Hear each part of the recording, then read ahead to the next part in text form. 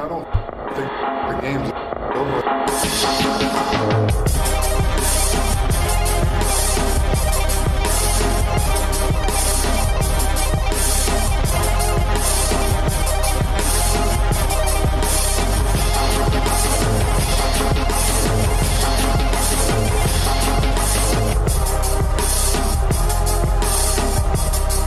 Welcome into Triple Zeros. I'm your host, Josh Buckhalter. We got a big show, a lot to get into, so let's get right into it.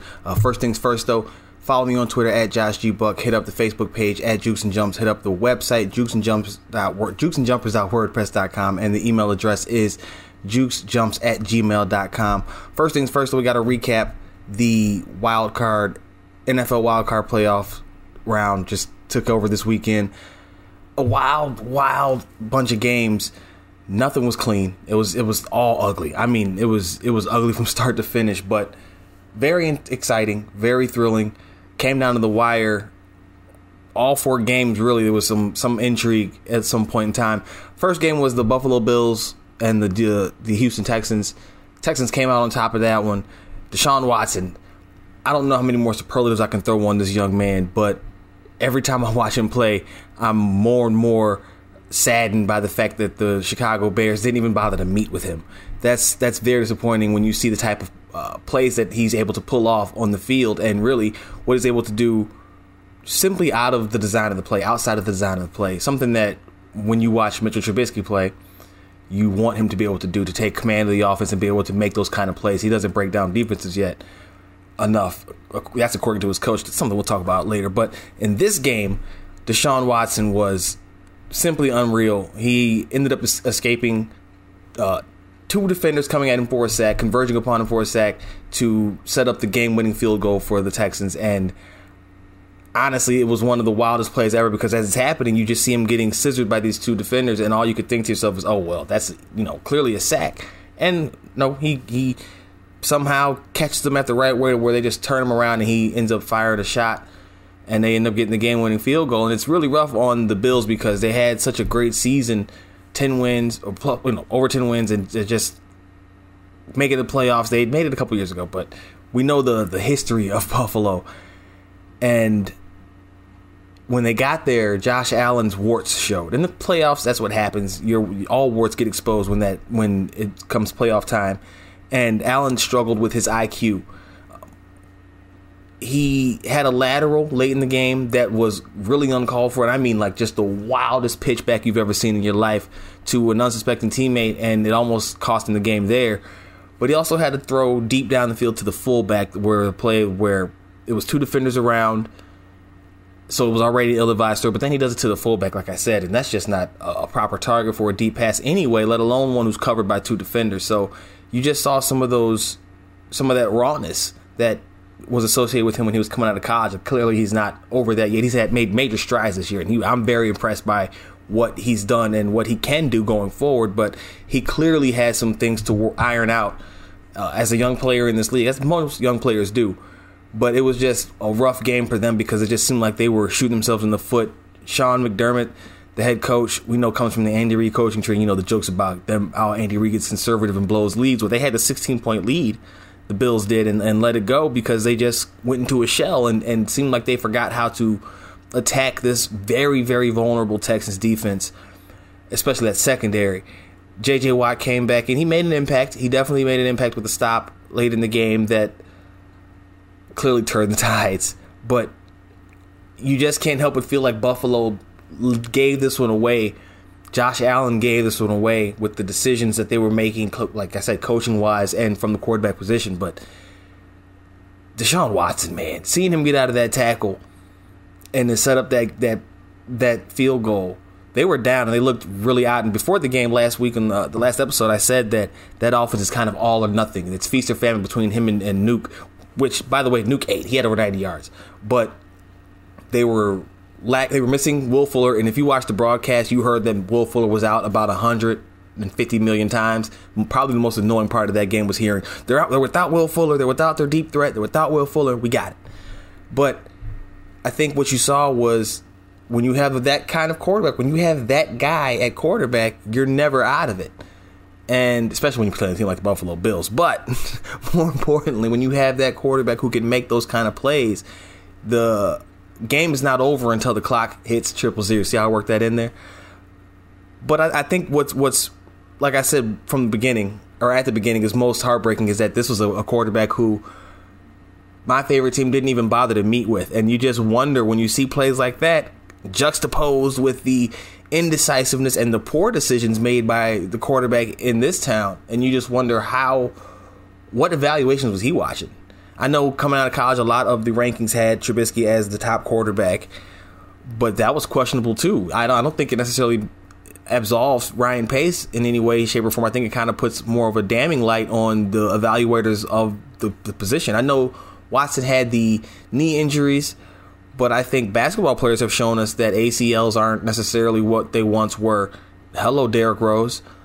I think that playing that kind of scared maneuver is, first of all, a Chicago staple when it comes to selecting talent, but more importantly, something that'll keep you in that mediocre sports hell, a place that I often talk about where you're not getting any better, but you're not getting worse. You're kind of just treading water in that mediocre level where no sports fan really wants to be, because you want to root for it, but you just know that the ceiling is nowhere near the roof, to put it in terms that Michael Jordan might say. I just don't know what else you could say about Deshaun Watson other than he's a magician. And I think it was Pat McAfee on Twitter tweeted out that the Houston Houdini. He just does it week after week, and it's really wild to see. It's impressive, and I wish I could say that he was doing it for the city of Chicago, but they blew that one, and looks like it's something that they're going to be regretting for quite some time, because that kid is special. The next game, the Tennessee Titans took out the New England Patriots, and this was one that surprised me. I remember in the beginning of last week, I said that I was kind of in a position where I could see the Titans winning this game because of the knowledge of that system of Tom Brady that Mike Vrabel has as a player who went against him every day in practice. And then the running game. Now, we know that the Patriots, I talked about the Patriots had shut down the run for much of the season. They only had two teams reached 100 yards on the ground against them. Well, Derrick Henry went out and had a 34 carry, 182 yard, one touchdown game. That dude's a man. And to show you how much of an impact it was, and the rest of this team, Ryan Tannehill, who had been lights out leading up into this, he's 7-3 as a starter since taking over the job from Marcus Mariota, who made an appearance, by the way, as a gadget player. Tannehill was only 8 of 15, 53%, 72 yards and one touchdown. Now, he did have the touchdown, like I said, but it wasn't a spectacular game from him by any stretch. It was kind of a mediocre Ryan Tannehill game, save for the touchdown from his Dolphin days. But that defense held the Patriots to 13 points. And that kind of leads me to my next point. You hear a lot of the talk, Tom Brady's future is uncertain and unsettled right now. Is he going to stay with New England? Is he going to keep playing, first of all? Is he going to remain with New England after that? And then if not, where could he land? And obviously with Chicago being one of the tossed about, which I highly doubt, but tossed about locales, this has a certain interest to me. I do think that in this game he played bad. 54% completion, 209 yards in the game, not game losing, but kind of the ceiling pick six. They didn't have much time anyway. They were down by 14-13, but he threw a pick six at the end of the game. He had no receivers record over 30 yards. That was Julian Edelman. James White had 62. Ben Watson had 38, and Rex Burkhead had 32. Sony Michel had 60 yards on the ground, and the defense only gave up 14 points. So Edelman's also beat up, so I don't want to necessarily say that he had 30 yards and that was like, oh, that's such a bad. He's clearly not 100% healthy.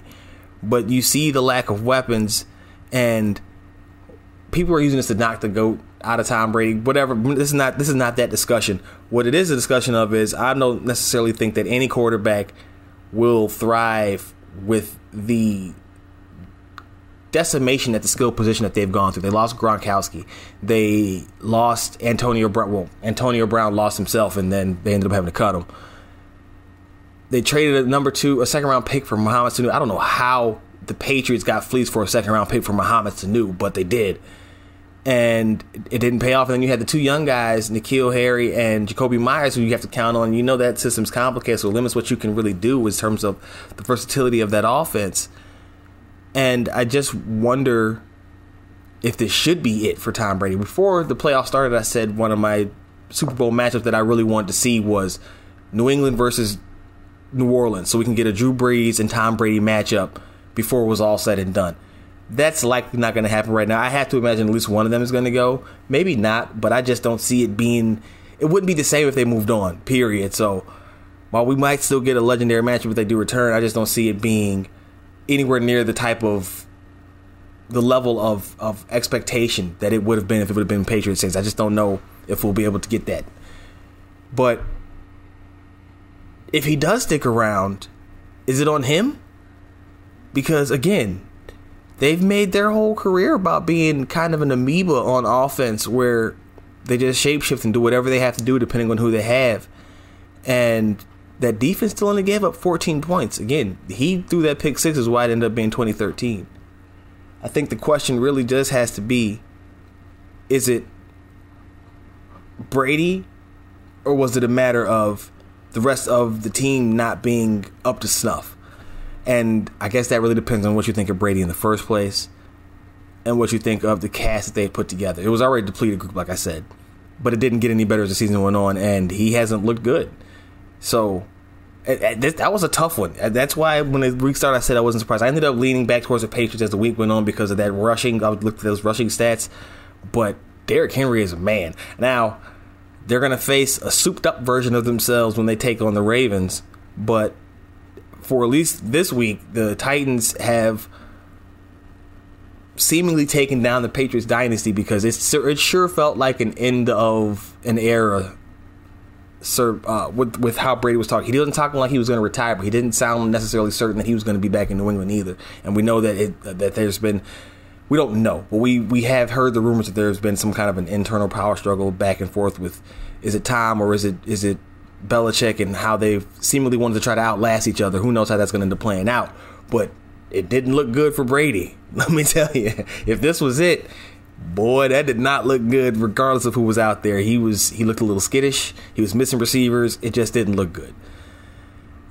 The NFC took over on Sunday. You had the Vikings coming out on top of the Saints this time in New Orleans. So despite all that hype video from Drew Brees and the talk of the Minneapolis Miracle and how everybody was upset and the Saints got jobbed again because, first of all, we're going to start at the ending. Kirk Cousins threw the game-winning touchdown to Kyle Rudolph. And the best part about it to me, and I say best like in a macabre sort of way, because the person who got the touchdown caught on them was Marcus Williams. If you recall, during the Minneapolis Miracle, Marcus Williams was the one who made that missing tackle. We covered that in the last episode, that allowed Stephon Diggs to run to the end zone.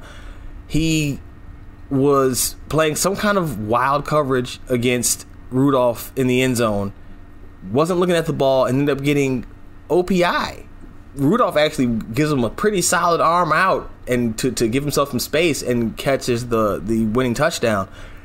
And it's wild because they didn't even review it. They didn't even bother to review it. And Marcus Williams has got to be like, man, he might just have to move on. I'm not sure that he can work in New Orleans because every finishing blow, bad play happens on him. Well, not every, obviously, but man.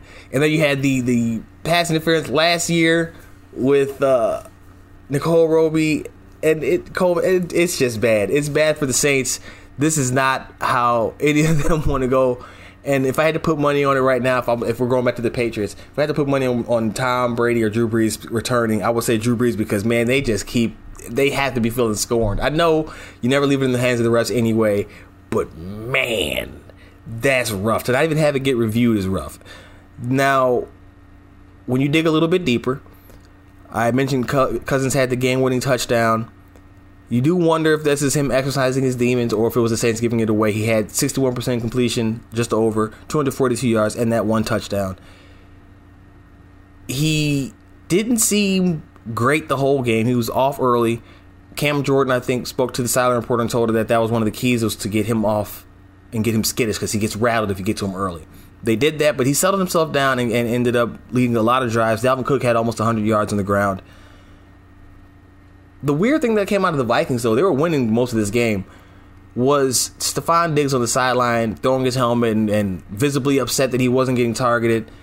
Like I said, while his team was winning the game, he ended up getting a couple of handouts and ended up with some yardage. But At the end of the game, he was caught on camera, and it was probably a little bit of selling by Sean Payton, but he was caught on camera with Sean Payton. Payton's arm is extended to give him a handshake, or, good game handshake, and Diggs is doing the motorbike on him. And it's just not a good look, because you got the one picture of him looking like he's about to go cry in the car, and then the next picture, he out here motorbiking. And I get it, you won, but you can't pout, especially when you're winning. Now, no one knows what was being said on the sideline at that point in time, what necessarily what he was frustrated with, but it would be assumed that it was lack of targets. And if you're upset and you're really throwing your helmet in a game where your team is up for a chance to go to the next round of the playoffs, that's really not a good look. For all the talk about Odell Beckham, I think that this is something that even Odell wouldn't be caught on the sidelines doing, because whether or not you could just sit there. You don't got to throw the helmet and stuff and then being restrained by it. It was just a bad look all around. Diggs is my guy.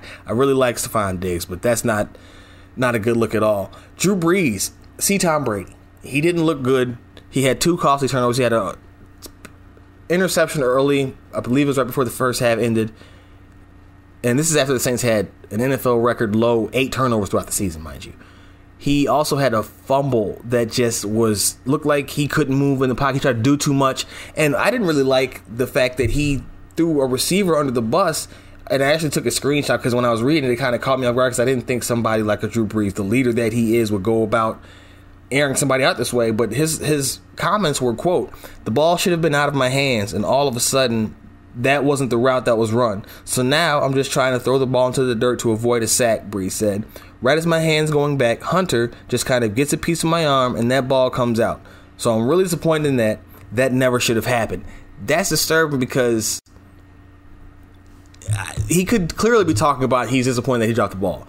But it's kind of set up in a way, the way my bank account's set up, it's kind of set up in a way where he's telling you, yeah, the receiver ran the wrong route, so I fumbled it. Like, I get it on the pick, but it's kind of hard to throw it on the fumble. Now, I get it. I get what he's saying, but it's just not, again, we're talking about looks right now. We just want to stop talking about Stephon Diggs and how the appearance was of that. This is a very similar situation, or very similar instance. I just don't know what he thought was going to be accomplished by saying it. Granted, he's telling the truth in part, I'm sure. When you go ahead and check the film, I'm sure you could see a receiver who does something that he's not supposed to. That's the moment you see Brees double clutch. But the fact of the matter is, you fumbled. It wasn't a pick. So I don't know how much he thought he stood to gain by saying it that way, by phrasing it that way. But just reading it, and again, I could be looking way too much into it, but just looking at it at a glance, I was like, ugh, I don't know about that one, Chief. I don't know. That's not it. And then he was sacked 3 times. But Alvin Kamara, they talked about how he didn't have 100 yards in most of his games this year, and had 21 yards this game on the ground. He had a touchdown. He had 8 catches for 34 yards. And you just wonder, they kind of missed that presence of Mark Ingram. Latavius Murray was still a very solid runner, and you notice this with the Ravens this year, Mark Ingram brings a certain kind of energy when he runs, a kind of ferocity that you don't get with Latavius Murray, who's a freight train, the Tay train. He's a different kind of power back. It's just a different kind of a feel. If you've watched any Ravens games, you've seen when Mark Ingram runs, there's kind of a juice to it. You just don't get that with Latavius. You kind of need to see him build up the speed, and then he gets to the steamrolling guys when he gets going. But the Saints, a team who's very powered by emotion and that kind of energy, misses a player like Mark Ingram, and I think that's one of the things that they missed the most this year. The last matchup of the weekend was the Seahawks taking on the Philadelphia Eagles. The Seahawks pass rush got to Philadelphia quarterbacks 7 times. Josh McCown got sacked 6 times. Carson Wentz got 1. Yes, you heard me correct. Josh McCown got sacked 6 times. McCown came in because Carson Wentz took a helmet-to-helmet hit on a tackle from behind by Jadeveon Clowney. Many people were saying that the hit was intentional. He drove his helmet into him. I'm not sure I believe that. Falling down, I don't know how many players have the wherewithal to aim their helmet. If you look at the video, it looks like he aims his helmet at the back. It does look like it in slow-mo, step by step. But I'm not sure. You have to be all sorts of your wherewithal has to be on Matrix-style levels to have the focus to know how to aim yourself while in midair yourself as a 6'5", 260-some-odd pound defensive lineman to pinpoint in the back of the head. Now, it's very unfortunate. I hope he's okay because concussions are very scary things to go through. But I think we take a leap when we start accusing everything of being intentional. That one was a little bit much. That's a little bit much. The Myles Garrett thing, I was kind of with everybody. Like, I don't know what he thought he was doing, swinging the helmet on him. You know, you could say he said whatever to Garrett in the first place, and you could say that he was twisting his helmet up. That's cool. He's still trying to knock him out with the helmet. I don't care. That's all I'm commenting on at this point in time. Same thing here. I don't know I don't think there was any intent here, but it still knocked Wentz out. And it's unfortunate because he was playing really well. He was the sole stabilizing factor. They actually commented on that during the game, how it had become him who was the veteran voice in the room about the offense. Remember, he missed the run to the Super Bowl, and he's been living in the shadow of Nick Foles since that time. And he had really taken over at the end of this year, and to see him go down with that injury, and obviously you had the people come out with injuries, he's injury prone, and he's not going to shake that label with this. I just don't know if it's necessarily fair because a concussion, again, a head injury, everybody's susceptible to a head injury. That's not injury prone. That's soft tissue kind of stuff. And maybe even some breaking of the bones, even though that's even more random. I don't think a head injury should qualify you as being injury prone, but people going people. What else can I say? That does did kind of throw a wrench this weekend. Did kind of throw a wrench to my Super Bowl matchup preview, dream matchups, however you want to phrase it.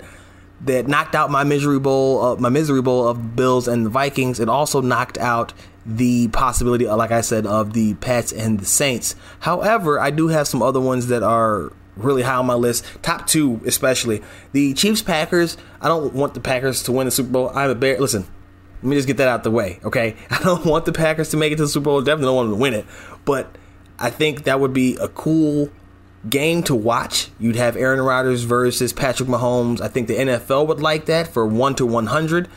You know, they've gone through painstaking measures to make sure to have so many of these historic matchups be replayed in primetime this year. I think that would be just Roger Goodell and the owners' dream. Maybe not the owners, because only two of those owners would be really happy about that. But that would be the schedule makers and Goodell's dream would be to have the Packers Chiefs. And it would be a great matchup. But who doesn't want to see Mahomes and Rodgers and two defenses who have been vastly improved after being the downfall of these teams for years? So I think that would be a great one to watch. But personally, I would like to see the Ravens and the Seahawks.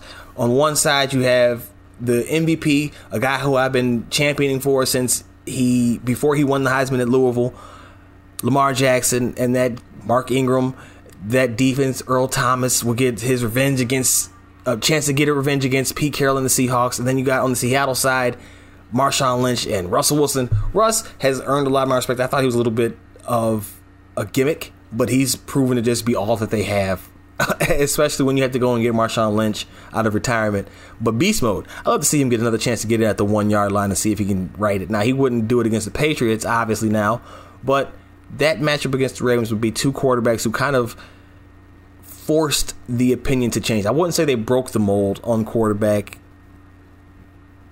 archetypes, because we know that we've seen them before. With Russ, we've seen the Doug Flutie types. Lamar, we've seen RG3 and the Mike Vick types, but they've kind of changed the perception further. We've pushed the conversation forward further in the breaking the mold of the traditional pocket passer, 6'5" drop back guy. That would be cool to have this Super Bowl feature these two guys, I think. And then the next two, kind of some odd matchups. The last one especially is an odd one, but this one, the Titans and the 49ers, I think they'll be interesting because you have the league's leading rusher in Derrick Henry versus the leading rushing team in if they're even not leading their top three, because I know the Ravens were battling up there too. But the 49ers, we know that rushing attack where they have everybody who can, I think they're close to three guys with over 1,000 yards on the ground. That defense is nasty. Titans defense is underrated. I do think the Niners will win that game ultimately, and I don't think the Ravens will be the very good, because I don't know who wants to watch the Titans in the Super Bowl, and I'm not necessarily sold that the Niners should be there. I'm always willing to be proven wrong, but I just don't think they are. I've been doubting them every step of the way, and here they are. So a lot of good that's done me, but I think that would be a good matchup just to see if you want to watch some ground pound, some defensive smash mouth old school football. Titans and 49ers would be a good game. And then the last one was better and would be better. It would have been better if they'd made it, obviously, but it eliminated Texans Eagles. That was the one I think that would have been kind of a odd matchup. Two defensive lines that are good against the run, squeaky, leaky secondaries, and two quarterbacks who can make some things happen in Winston Watson. That would have been a good matchup. We don't get to see that anymore. So we're left with the three that I said. I grouped that one in with the to hope for, and that was supposed to be an eraser. But Seahawks, Ravens, Chiefs, Packers, and Titans, 49ers, obviously the top two, like I said, are personally Seahawks, Ravens, and then probably for the league, Chiefs, Packers. Chiefs, Packers will probably be the best one because I'm not sold that the Seahawks are really that good of a team, especially defensively. I know they went after the Eagles, but I think a lot of that had to do with Josh McCown coming in cold off the pine. I would love to see a Chiefs-Packers matchup, and I would be rooting for Andy Reid and the Chiefs like never before because I just couldn't stand to see the Packers get another one before the Bears are able to do what they need to do and bring home another ship. Now, that being said, the Bears, before we wrap up the NFL segment with some coaching hires around the NFL, the Bears, I told you, made some interesting conversations at their presser when they said that they were sticking with Mitch Trubisky. Beyond that, though, I just want to stress it's important to wait to see what they do. They're talking like they're going to bring in an Alex Smith type to be a mentor and in an emergency case be a starter until they pick the next guy. But if they don't learn, they didn't learn from the Jaguars, they're going to stick with him. They may not pay him, so they won't go full Jaguars, but they definitely can't go full Rams and pay him that exorbitant amount that they paid Jared Goff. That's where you end up getting the problems of being locked in. Now the Rams are struggling to even have a salary cap. Their salary cap issues are crazy. They've been trading guys in and out, and now they're kind of stuck where they are and don't know necessarily how they're going to make everything work. They just let go of Wade Phillips, and we'll just see how they are because they are saddled with the quarterback who is still being coach from the sidelines like he's in college, and that's something that people were talking about last year, and it seems to still be a problem this year because you can see it at times when he doesn't have that play worked out all the way through by McVay. Jared Goff looks a little bit off. So I just don't want the Bears to fall into that trap. They're going to keep Trubisky. I don't think that I ever realistically expect them to move on from him, but I was hoping they would bring us some stiffer competition. Doesn't sound like we'll get that. It sounds like we'll get an Alex Smith type to be an upgrade over Chase Daniel and probably push Mitch for a possible starting nod. And then Marcus Mariota also seems to be out because of the firing of Mark Helfrich. This is one of the wildest things because you've seen the evidence that sticking by a quarterback is foolish and will end up getting you fired, especially when he's shown as little as Mitch has. And we've been calling it all season that they were going to use those line games as progress, and it's fool's gold. But so be it. Not my money. All I do is write about it. Last word on Pro Football, by the way. And if they come out of it on top, so be it. But I just don't know that they're going to. This failure to admit that you were wrong in your draft assessment has plagued the Bulls. It's plagued the Cubs. And now it's plaguing the Bears. And it's plagued them before. And it's just a shame that they're going to waste another great defense trying to stand by their man on some Tammy Wynette stuff with the quarterback that really looks like he should be a backup. Some real quick coaching news. The Cowboys hired Mike McCarthy less than a day after firing Jason Garrett. They didn't really fire him. They let his contract kind of end. They told him that he wouldn't be back, but they hired Mike McCarthy. He's rumored to be keeping Kellen Moore. He hired Mike Nolan. I love the Mike Nolan hire as a defensive coordinator, especially for that defense. It sounds like they'll be switching to a 3-4 again, which would be interesting with how they have their linebacker set up. Maybe Sean Lee won't be back next year. The thing that's weird, though, two things that's weird. They interviewed Marvin Lewis, who supposedly had a stipulation that he had to bring on Hugh Jackson. I don't know about any of that, but that seems to be their way of fulfilling the Rooney Rule because they went immediately then and hired Mike McCarthy. If Marvin Lewis is fine with being the token, whatever. I think that's a slap in the face to what the rules intended to be, and I think that it's a joke that they were able to get away with that, and no one's saying too much about it. You've had some people bring it up, but it's just getting a little bit less blowback than I think it should. But it follows the Redskins moving quickly as well and hiring Ron Rivera, and you just wonder if the Rooney Rule it's not even a question. The Rooney Rule is being neglected and being kind of abused in the way that they're just kind of throwing these names out there and then moving on to somebody else. We'll see what happens, but I don't like it. It didn't sound right, and hopefully it works out for them, but I just didn't like that they went with Marvin Lewis and then quickly, so fast it went to, now maybe they heard the Hugh Jackson thing and they were like, oh no, which I totally understand, but it just seemed like they picked him out at random because he hasn't had much success to justify this, to justify that hire. It will be interesting to see how the Cowboys operate next year. They had a little trouble with getting pass happy under Kellen Moore when he was guiding the offense. That's what caused Jason Garrett to snatch back some of the reins. McCarthy had a tendency to stray away from the run his last year in Green Bay. So with Zeke and the $100 million contract, it'll be interesting to see how that plays out. But I also wonder if they got the best coach. If they should have, I think they should have went for Rivera. I think they should have jumped on Rivera, let him come back. He played for the Cowboys. He got his career start at the Cowboys. I think that would have been a great place for him to land, especially get that defense right. And then he could have kept Kellen Moore, and they would have been able to run the offense. And he would have, if anything, his input on the offense would have just been to run the ball more. I don't know why that wasn't their first move, but they ended up with McCarthy, and they seem to like the hire. So be it. That does leave the Giants kind of snoozing out there. They were rumored to be interested in Mike McCarthy. Could they get Jason Garrett? Rumor has it that the Browns are clinging to Josh McDaniels. Could he end up with the Giants? That would be a good place for him to go. Just keep watching for the... Who else is open right now? The Browns' job is still... I just said that Josh McDaniels.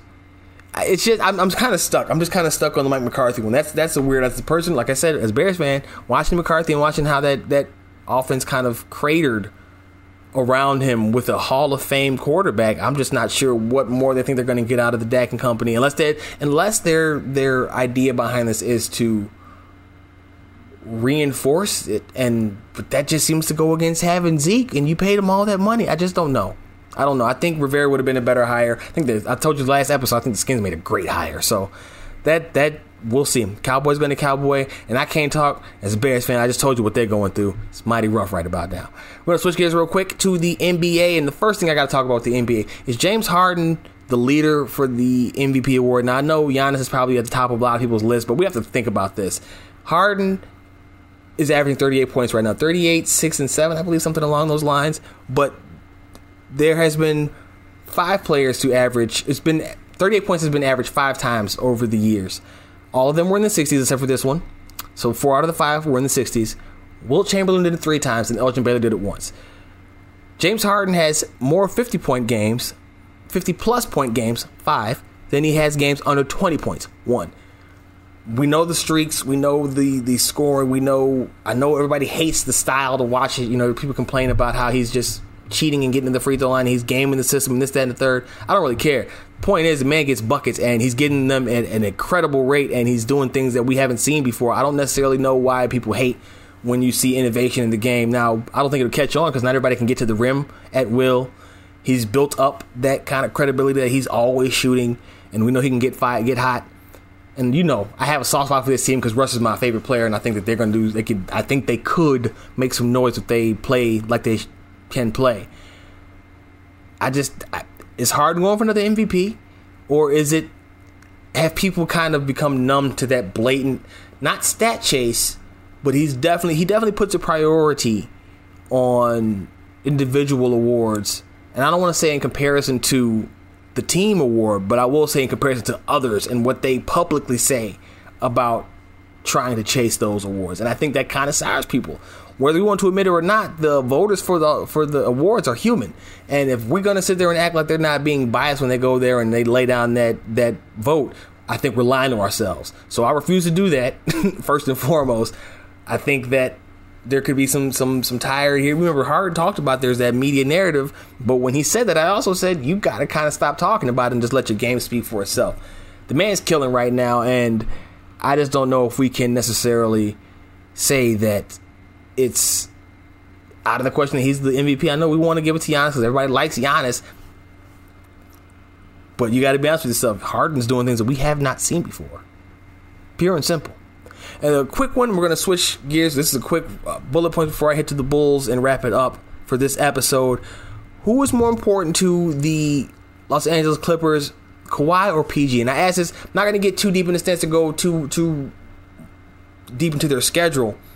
But most recently, we've had the Knicks the Clippers beat the Knicks by 3 in an insanely high-scoring game, 138 to like 135, something like that, with Paul George. But they lost. They got blown out by the Grizzlies by 26. And I think it's kind of hard to say. I've seen a lot of this talk back and forth is what spurred this question. I've seen a lot of talk back and forth about who's more important. I don't necessarily know that there is a more important. I think that's why Kawhi wanted Paul George. I think, I've told you many times, I don't think Paul George is a Batman. I think he's a Nightwing. But I think he's a Nightwing who on any given night could be a Batman. I just don't think in a 7-game series that he could be that guy. Kawhi, however, I think is mostly that guy. I think that in the regular season, we see his body, he's broken down. That's the scary part about it. I think his body is breaking down on him. But how slow? Who knows? But I think more importantly is that he is that finisher. He is that guy that when they need it, that's who they're going to lean on. Paul George can get you from the 2 and the 3. He can get you the middle course, but you want Kawhi to kind of get you to set the tone and to finish it off, especially finishing it off. And I've said it since before the season started that both of those LA teams specifically, but the Clippers are going to be a team that's ready for the postseason because when things slow down, it becomes a lot of ISO ball, and they got 2 of the better ISO players on both sides. So that's where you're going to look for them. I don't think that any of these questions are really too relevant, but it's kind of a fun thing to wonder about because we know the heights that Kawhi reached this summer, winning the championship with the Raptors last year. What we know, the natural ability that Paul George has always possessed, the scoring ability, the length, the defending. He was in MVP talks last year. I don't think that there's anyone that's more important, though. I think that what they bring is complementary in that it's Kawhi probably is a little bit better on ball defense, and PG is a better scorer, but they meet in the middle somewhere, some kind of a basketball perfection nirvana where they just that is a great fit. It's a really great fit. And if they can figure out a way to get probably another ball handler, another playmaker, a true point guard, if they can get Collison, that'd be great for them. But they need that, and they need another big. Them and the Lakers really need the same thing. It's kind of funny. But I don't get too wrapped up in this one. I think it's funny that people are asking. I think that they are equally important to each other and to the team's success.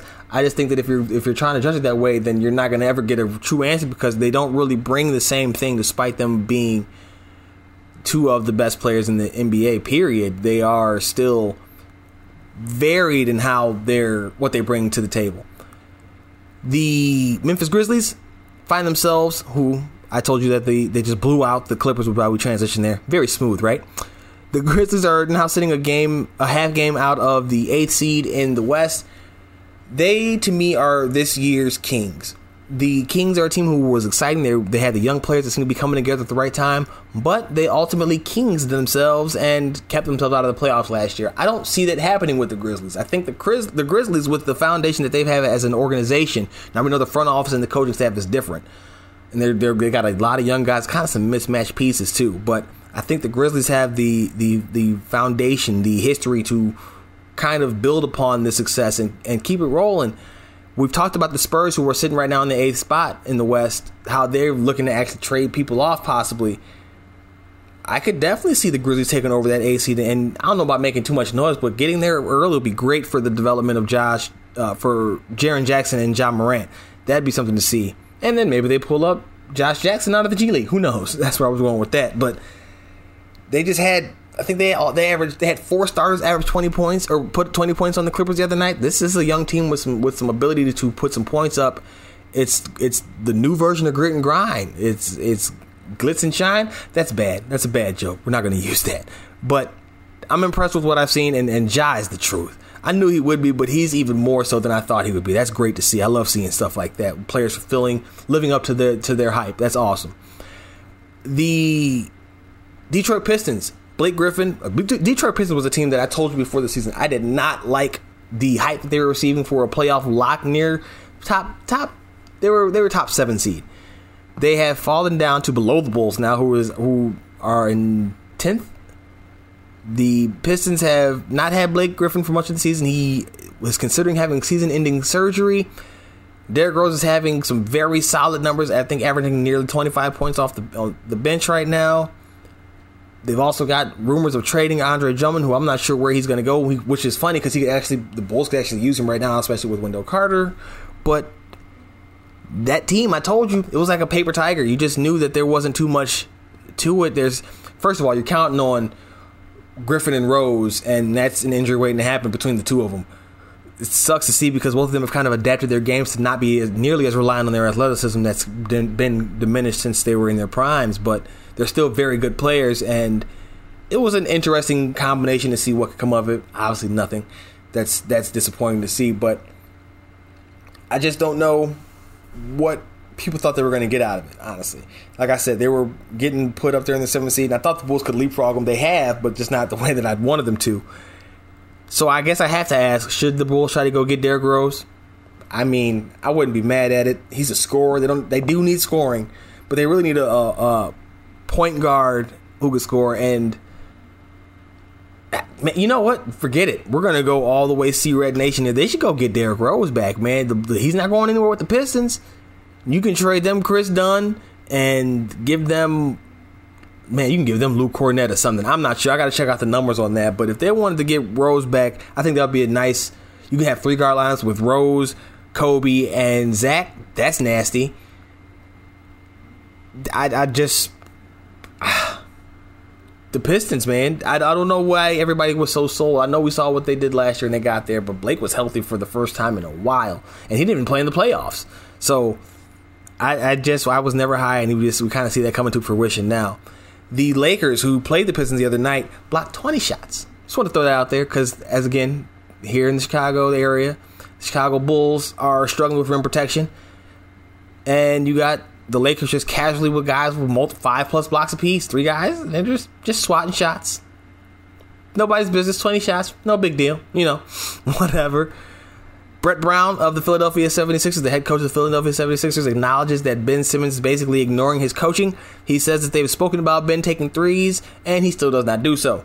That clearly is pointing to Ben Simmons ignoring his coach, and people are wanting to say that shows a rift.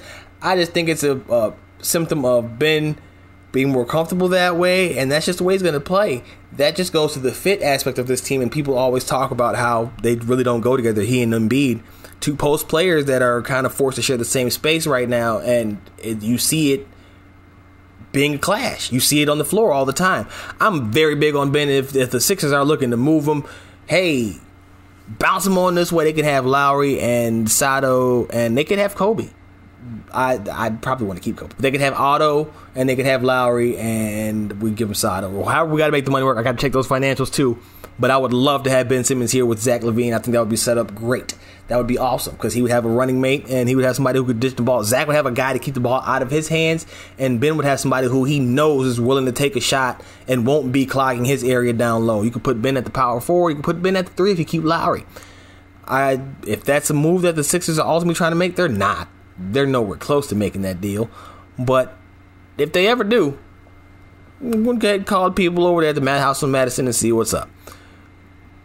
Another note from the Sixers, Joel Embiid dislocated his finger. And I'm not going to put the image up, but you can do a quick search on Twitter, on the Google, whatever.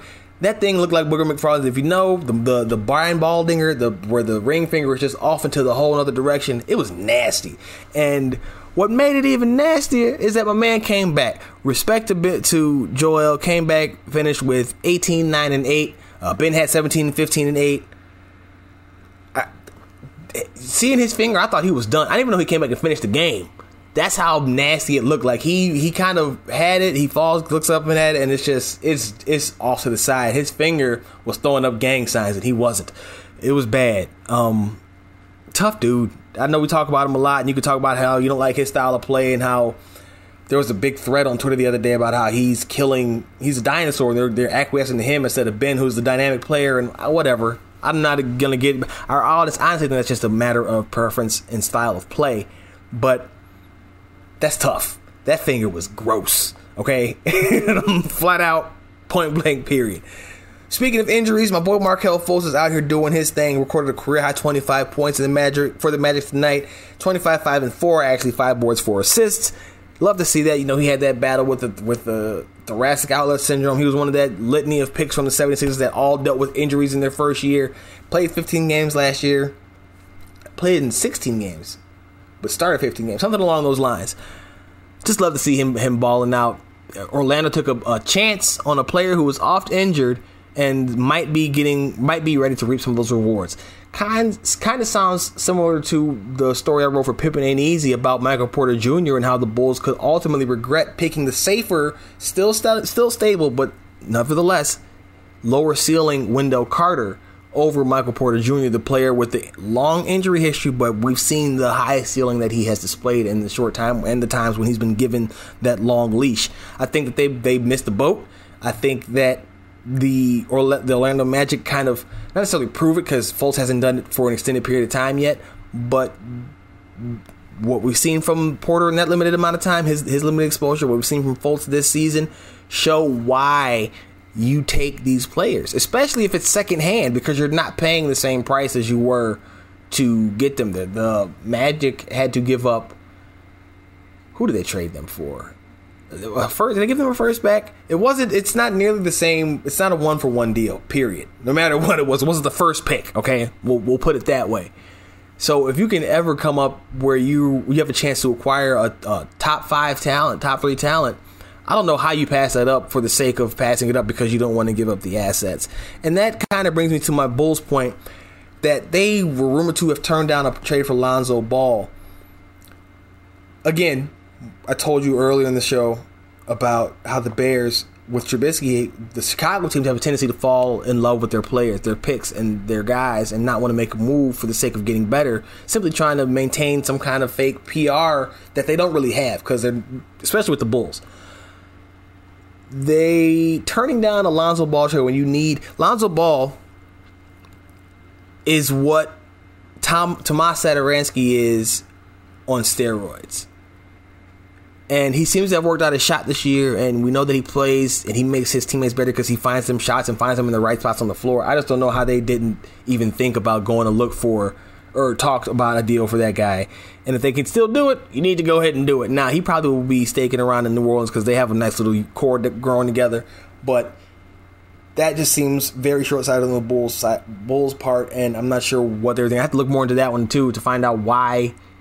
But like I said, it was just a rumor that I saw floating around, and I saw it a couple places, so it just kind of caught me off guard last minute. Like, wait, hold on. Let me find out y'all out here turning down trades for Lonzo Ball because of the group that we have right now, and this team is doing what they're doing on the floor. Now, I spoke on Sato, right? Tonight, though, he had a career-high 14 assists. They did lose to the Mavericks 110-118. They blew it down the stretch, missing some key shots. Wendell Carter went out with the ankle sprain. Levine's dealing with one. Gafford had an injury scare.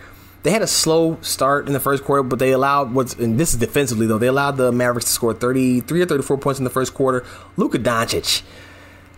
And listen, I was a doubter of Luka's, but I've been making it a point that whenever it's a chance to bring up how good he's been, I do so as part of my mea culpa. So this is that. Again, I was wrong. Luka's killing. Had another triple-double tonight. The man is. There was a tweet that I think from Steve Nash. I'm probably missing who the tweet was from, but he said that he feels like it was from Jerry West. He said that he feels like Luka could be better than Dirk. Now, it's a long way to go to get there, but you could see it. And I mean, the kid is a natural. Now, I was using before that he's been playing pro as a knock on him since he was 16. It's really a positive because you see how easy the game comes. He understands it. He might need to stop smiling every time he clowns somebody before he gets himself, because he's going to run across a player who doesn't care, or somebody's going to clown him. He's not going to like it, but he seems to enjoy the game, and that's always a plus. I was wrong. I mean, I don't know how else to wrap that part up other than saying that I was wrong and Luke is a stud, and that did the Bulls in the night. The other thing, and I'm going to write about this for Pippen Ain't Easy. Oh, I need to mention Lowry showed up tonight. 26-9. Zach had 25-7. He had a well-rounded game. He started off slow shooting the ball, but he was, like I said, very well-rounded. 5 boards, 7 assists. Zach's having a really good season, and I don't think anybody really realizes it because his shooting percentage has been down, but he's having a career high from 3. He's doing his thing with the assists, and we've seen him raise his his free throw percentage, especially as the season went on. Now we get those boneheaded games where he's forcing up shots late in the clock and he's doing a lot, but a lot of those games are when he's doing the lifting by himself. Lowry showed up tonight and did most of the heavy lifting early, like I said, but we got to see that more. He's come around somewhat with his 3-point shooting, so maybe that'll pretend to better things, but he's still not getting to the boards with regularity. He's still struggling now. Part of it could be that he's having a lot more of his shots be assisted this year. He was creating a lot more by himself, but with this new multi-ball handler system, he doesn't have the ball in his hands a lot to do as much. So he's having to get shots off of the pass, and maybe this is something that he's not as comfortable with as we thought, because clearly it has been working. The most concerning part, though, for this team is the video. Most concerning for some. Let me preface with that, because personally I don't care. But there was a video of Otto Porter, Shaq Harrison, Denzel, and Wendell, and I believe Archie, but I'm not sure about Archie. We're all at the club, and they're dancing, and they're a little bit lit, you know what I mean? And they're having a good time. And there's some complaints about, you know, this guy should be rehabbing. He's got a messed up foot, and we're going to be on the hook for this big contract, and he's out here clubbing. Look, personally, I don't care what players do in their downtime, but I have to acknowledge that it's not a very good look for you to be out here bopping around heavy. I mean, bopping heavy, having a good time when you're supposed to be rehabbing. It's after hours. There's no rehab going on right then anyway, but I definitely get the people being upset with the imagery of it all, especially when you weren't playing great when you were on the floor. I just think it's another issue that this team is going to have to deal with this season being what it is, and it's been kind of crazy, man. It's been up and down. They've improved on defense so much, but that offense has gotten so bad, and it's just it's rough, because you know that this is probably going to be what it's going to be for the rest of the year at least, and it might be for a good chunk next year too. So we've gone from them seemingly on the path to rebuilding their credibility to not only did they shoot it back to where it was, but they might have sunk even lower, because they clearly don't know what's going on. They don't seem to have a plan, and good luck figuring one out for them, because A, they're probably not going to listen to it, but B, they've kind of dug themselves into a weird situation here where I think they're dangerously close to having to blow it up again. That's just me personally. They definitely are looking at like they're going to be needing a point guard in the near future, because an issue that I do have is Kobe's lack of playmaking, and that's what you need to watch out for on coming out of Pippen and Easy in the next day or so. I'm going to be looking into Kobe's lack of playmaking at this level versus the limited that we saw in college. That's something I think is concerning. And then we're going to wrap up with this story here. Stephon Marbury goes on a crazy, bizarre 6-minute rant about LeBron, talking about he can't shoot. I got to find the date on the video itself, but the post was from just a couple of days ago that I saw the video in. It was an embedded video. This is worse than the Vaseline one. Like the Vaseline one, at least he was trying to be coherent and tell you what was going on. He just gets to go off about LeBron and talk about you can't shoot, and he was getting crowned the king, and he was seeing people treating him like this, and just felt like, basically sound like he felt LeBron has been spoiled, and is just he got on him talking about how can you compare yourself to Jordan. It's really bizarre. Do yourself a favor if you want to have a concerning laugh, because at first you're like haha, and then you think about, wow, this is a person and he might have something issue, might be something wrong with him. Go ahead and check that out. It's a 6-minute video. It's crazy, and all that I can remember is you can't shoot. That's all. That stuck with me a lot, because he wanted to make sure that everybody knew that LeBron was not a good shooter. That's going to do it for this episode of Triple Zeros. Follow me, man, on Twitter, at Josh G. Buck. The Facebook page is Jukes Jumps. The website is jukesandjumpers.wordpress.com. And, of course, the email address is jukesjumps@gmail.com. Check out the writing at Last Word on Pro Football and Pippen Ain't Easy. And until the very next time, y'all, peace.